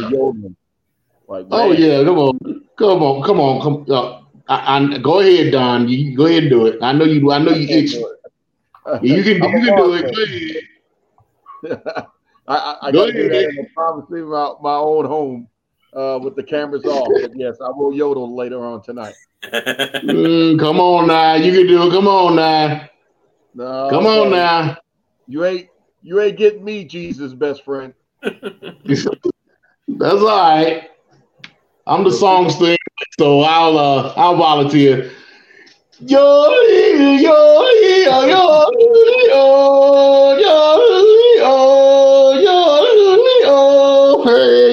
know it. You know it. Jesus. That bad boy fall off the edge, you like boop boop boop doo. Oh. Hey, you know what? God. That was my text tone for years. Oh my. That Price is Right sound. That was because you can't. That was like the text tone I would use for people that would text me that I didn't really want to talk to. So if I heard that, I knew I didn't have to answer the phone. That right there. But I'm with Plinko. I think Plinko's like my ultimate favorite. I love Plinko. Oh, Plinko's everybody's favorite. You know, that's why they stopped doing it so much. They used to do it a lot, and then all of a sudden it just disappeared. But then people, as soon as Plinko came out, that's when the pop happened. Oh yeah. Everybody popped on Plinko. It was that, and then it was the because it was the only legit. It was the only legit. Just like when you go to the casino or you go to like one of those carnivals and whatnot, those fairs and whatnot that come to town every year. You know, Plinko was the only game where you knew you had a legitimate shot because they couldn't do anything to alter that game. The punch game, you had a legitimate shot as well. Because that was just they had somebody behind there that could switch some shits up. I'm sorry, they can switch some papers up. That's too quick of a let me switch the papers out type of thing. But could it be possible? Or what about the one where you got to pick if it's high or low based off the MSRP price? You can't fake that. That one was pretty legit. But the Plinko was the only game that was 50-50. Yeah. You had an even shot at getting some money off of Plinko. So yeah, that's why I like Plinko. All the rest of them, there was some form of shenanigans going on with that game. The golf with those games. Well. You had an even shot for that one too. With the putt. If you could putt, if you had a short game, you could do something. Well, they made that one easier because they always gave people a second chance. They started giving people a second chance. Hole in one or two. Yep. Well, right. And then my other favorite one was the one where, actually, I think that was still hole in one, where you have to go back and forth and pull the hammer down, and it would tell you how many you got right. No, it was a different. It wasn't hole in one, but it was a different one. You have to change the parts of the price. Go down to 4 items. You had to roll the dice, and it gave you a number. And that was high or low. Yeah, that was high or low. Yeah. So shoot, I'm gonna have to go watch The Price is Right on Monday, man. I'm gonna have to call out sick or something. God damn. Man, you can watch the Game Show Network. They show all the reruns. I already know that Pluto got it. 24 hours of Price is Right. So trust me, I'm on that.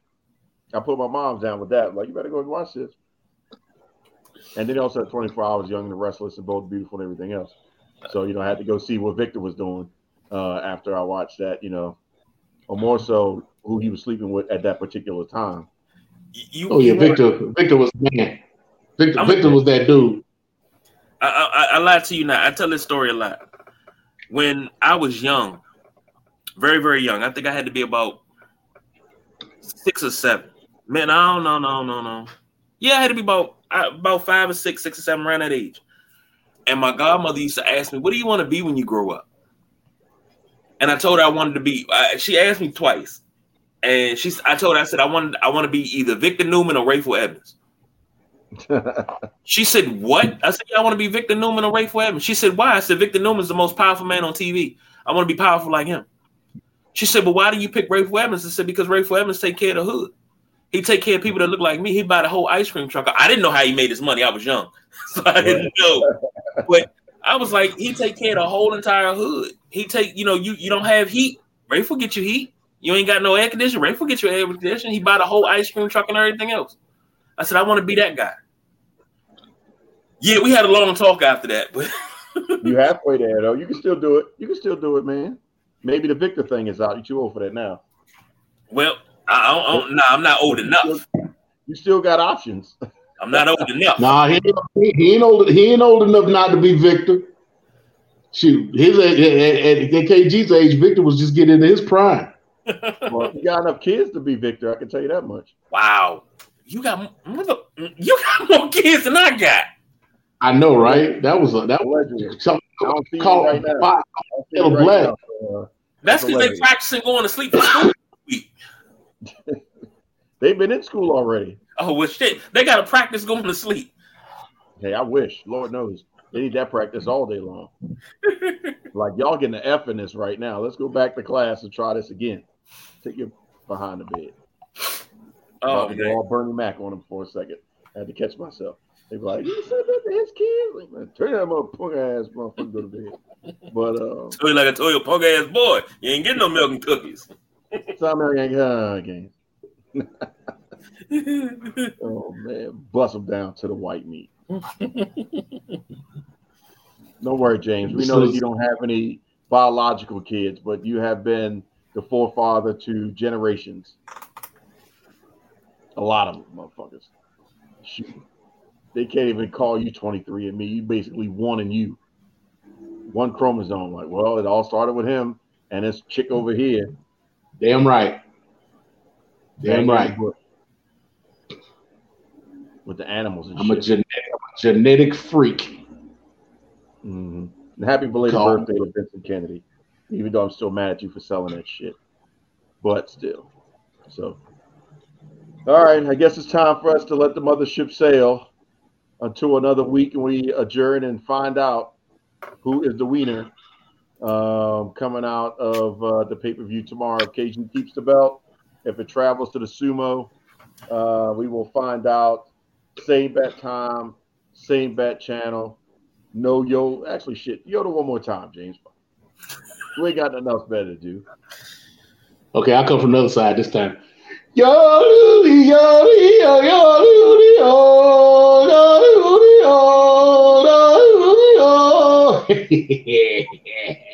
you love it.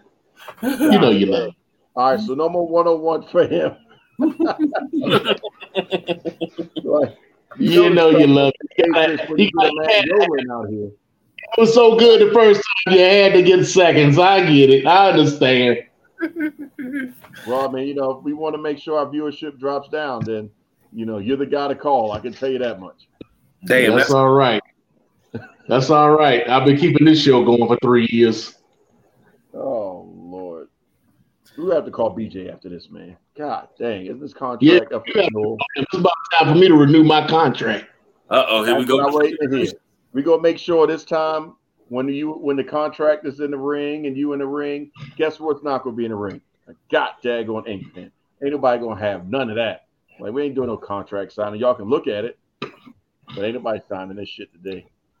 That's all right. That's all right. I don't need an ink.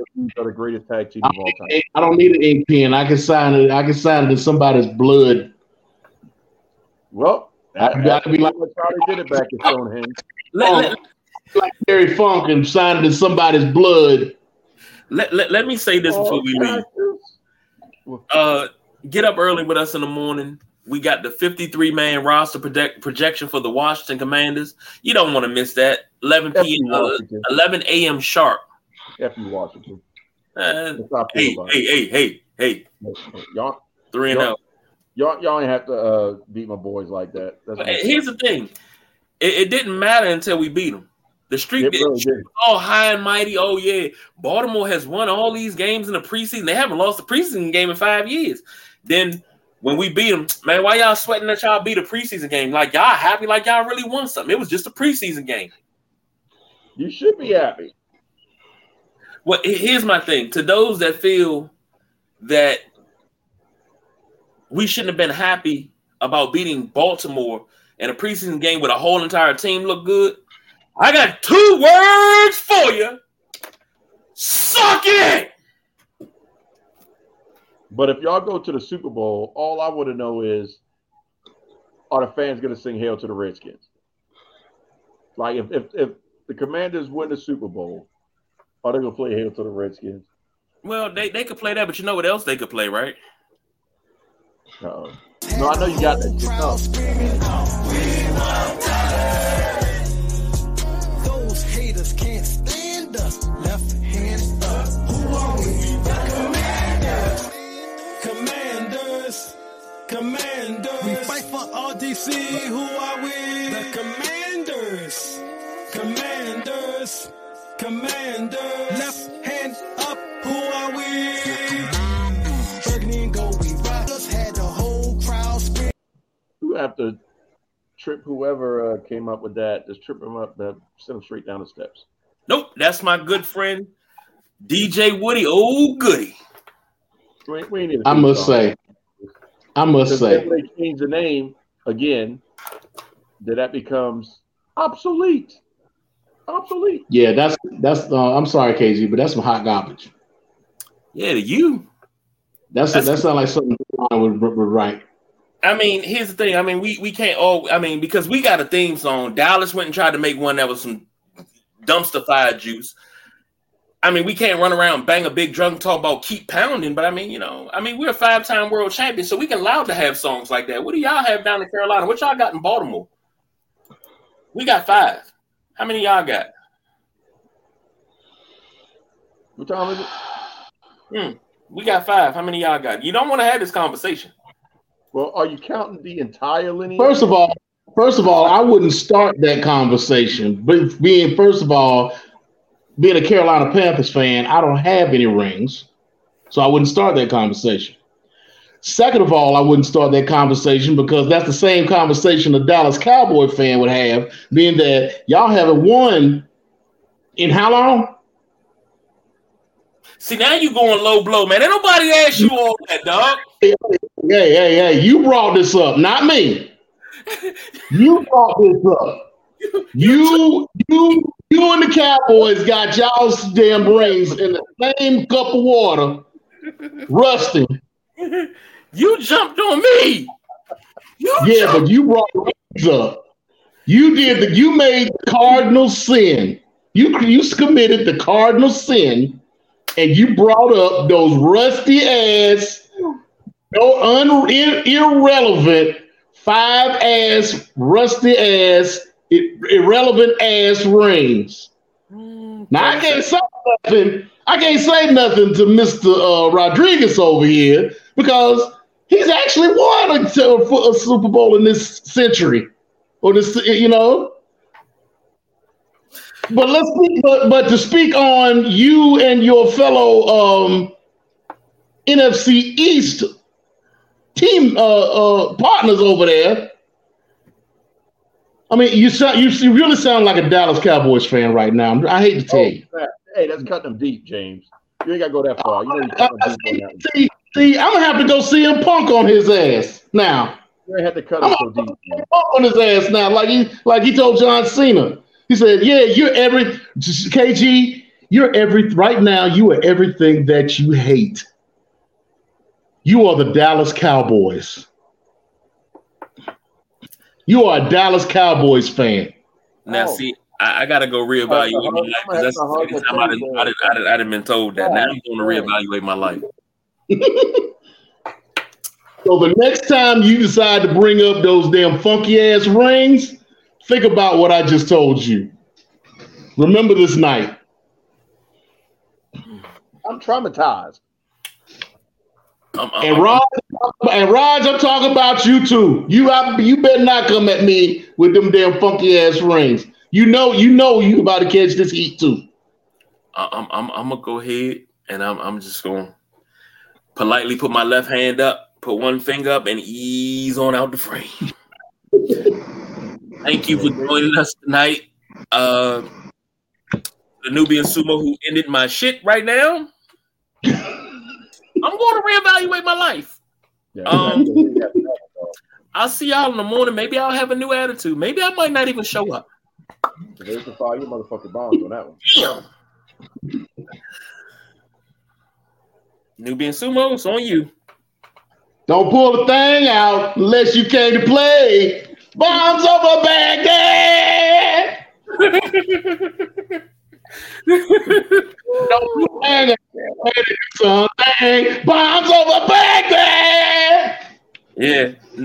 No more wild turkey for him. No wild turkey. No, when he drink wild turkey, I'm not coming. You know what? Just yodel us out, man. Just yodel us out. Nah, I'm gonna do something else for Terry. Forever, forever, forever.